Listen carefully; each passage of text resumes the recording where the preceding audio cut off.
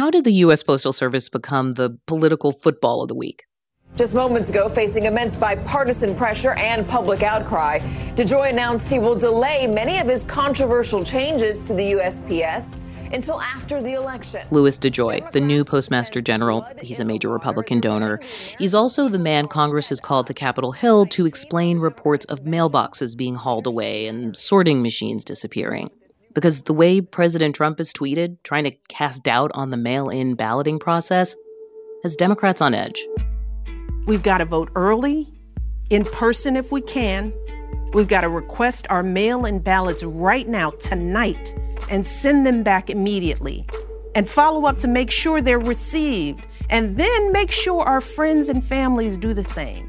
And state officials like Alex Padilla, the Secretary of State of California, are asking a lot of questions. Whatever these notices or changes in directives were, the public deserves to see them because the public deserves to have confidence that when they're mailing their ballots in, their ballots will be delivered on a timely basis.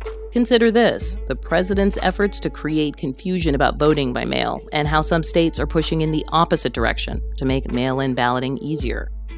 From NPR, I'm Audie Cornish, in for Kelly McEvers, and it's Wednesday, August 19th.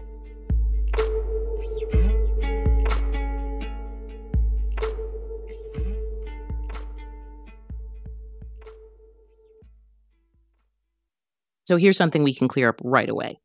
Voting by mail and voting absentee, they're the same thing. Absentee is okay. You're sick, you're away. As an example, I have to do an absentee because I'm voting in Florida and I happen to be president. I live in that very beautiful house over there that's painted white. President Trump, over the last few months, has repeatedly tried to suggest that absentee voting is somehow more secure or preferable to what he calls universal mail-in voting. Cue the helicopter. Absentee ballots are great. They work. They've been proven. They're good, like in Florida. But this universal mail-in is a very dangerous thing. Let's make sense of this. There's no such thing as universal mail voting nationwide. States set voting rules, and some do have universal voting by mail. They have for years. In states where voting by mail exists but isn't universal, it's usually referred to as an absentee ballot. But there's no real difference in how the ballot is distributed or collected or counted.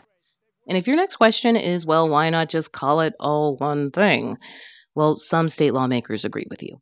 Many states have actually, although you still have to apply for what we would used to call an absentee ballot, they have changed the laws to call those ballots now mail ballots. Charles Stewart, he's a political science professor at MIT. He says one of the states that did that in 2016? Florida, which went through their election code and removed all reference to absentee ballots and replaced those references with mail ballots. So that means Florida, where the president says he can safely and securely vote with an absentee ballot, technically doesn't have absentee ballots. Whatever you call it, there's no evidence in any state where voting by mail exists of widespread fraud.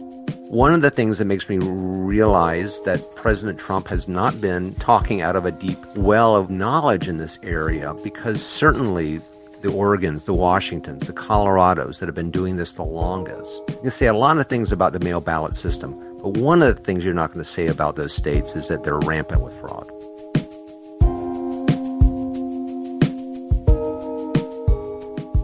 While the president says one thing about voting by mail, the re-election apparatus behind him is doing another.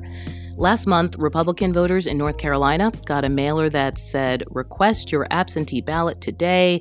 They called the process easy and secure.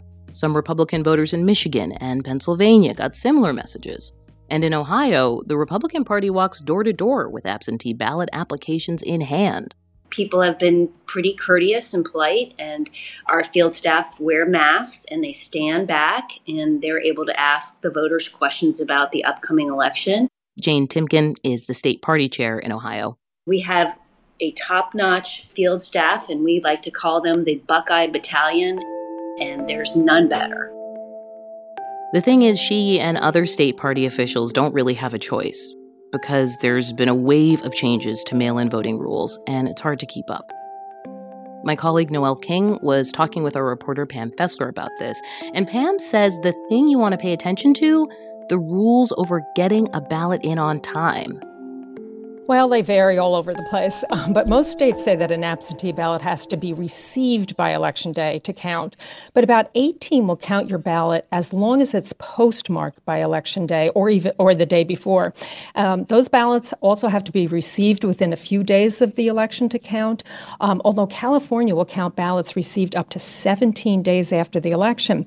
But there's a problem, and that's that some absentee ballots arrive without a postmark for a whole variety of reasons. And that's caused some confusion. Right. So how do election officials know whether those ballots were in the mail by Election Day and whether they should count? Well, it's not always clear. It was a problem this year in Wisconsin's primary. The Supreme Court ruled that ballots could be counted if postmarked by Election Day and received within 5 days. But then local clerks started seeing that hundreds of ballots didn't have postmarks and they didn't know what to do.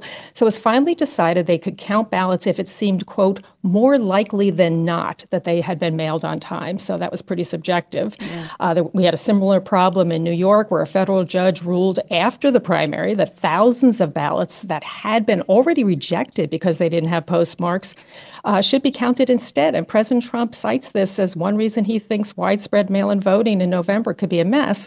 So now we have states trying to clarify their rules. Pennsylvania election officials have asked to the state Supreme Court if they can count ballots without a postmark as long as they're received within a few days. And Nevada and Virginia have adopted similar rules. But does all of this raise worries that someone could mail their ballot after the polls close and it would still be counted? Well, that's certainly what Republicans are claiming. They already have filed suit against Nevada's new law saying Democrats are trying to rig the election, that people could see who was ahead on election night and then rush to mail ballots the next day to try and change the outcome. But election officials say this is really far-fetched. And I spoke with Tammy Patrick, a former Arizona election official, now with the Democracy Fund. And she's been a liaison between the Postal Service and election officials. That's just, quite frankly, a little bit crazy because you would have to be able to know for sure that none of them would be postmarked. And there's no action that a voter can take to prevent something from being postmarked. And Noelle, Democrats are defending these rules, saying it's not fair for a voter to have their ballot rejected if they mailed it in on time, but through no fault of their own, it didn't get a postmark. But I expect to see a lot more litigation on this issue. Just really quickly, is there anything else being done to make sure people's ballots count? Well, a lot of states are now requiring barcodes on their mail-in ballots, so that should help. And election officials are also recommending that if voters are worried, they can go to the post office and have their ballots postmarked by hand, or better yet, they should try to get their ballots in as soon as possible so they don't have to worry about these deadlines. NPR's Pam Fessler. So that's why the mail matters, or rather, that's why the U.S. Postal Service matters so much to the political parties right now. Why Postmaster General Louis DeJoy has had to explain what he's up to at USPS, why mail sorting machines are going missing, why some of those round blue top mailboxes appear to be on the move. Quick fact check on that. Padlocks on mailboxes in Los Angeles were reportedly put there only overnight, so no one would steal mail from them. A viral photo from Wisconsin showing mailboxes stacked in a parking lot was actually taken at the site of a contractor that repairs them. But the damage was done public relations-wise. That's why DeJoy says he suspended any potential changes. Quote, mail processing equipment and blue collection boxes will remain where they are. And the stuff that's already been removed, like those mail sorting machines, Frank Morris with member station KCUR looked into this. He says they're probably not going to be put back anytime soon. The U.S. Postal Service Processing and Distribution Center here in Kansas City is a 4-story building that spans almost a block. Trucks pull into bays on the ground floor full of unsorted mail, checks, cards, prescriptions. That mail is sorted inside this building and sent back out for delivery. But this processing plant is not as robust as it was just a few days ago. Yes, there have been some machines taken out of here. They've removed, I think it was 3 what we call delivery barcode sorting machines. Antoinette Robinson heads the American Postal Workers Union local in Kansas City. The sorting machines she's talking about are huge, each nearly the size of a low-slung subway car, and they're complex, able to sort up to 35,000 pieces of mail in an hour. And Robinson says they've been pulled offline across the country. So that's a huge deal, to remove machines during a pandemic when everybody is relying on the mail. And then now we have people wanting to vote by mail. Those machines are the machines that will process them ballots. The post office had planned to shut down more than 600 sorting machines, about 10% of its sorting capacity nationwide. And DeLeo Freeman, who heads the Postal Workers Union chapter in Cleveland, says the plan, as he understood it in May, was to just mothball the machines, to unplug them and wrap them in tarps. But he says that changed when the new Postmaster General, Louis DeJoy, took over in June. They were tarped initially, then they were dismantled, and then they were put out back. They're done. Put out back on the asphalt in the weather. There is some rationale for scrapping some sorting machines.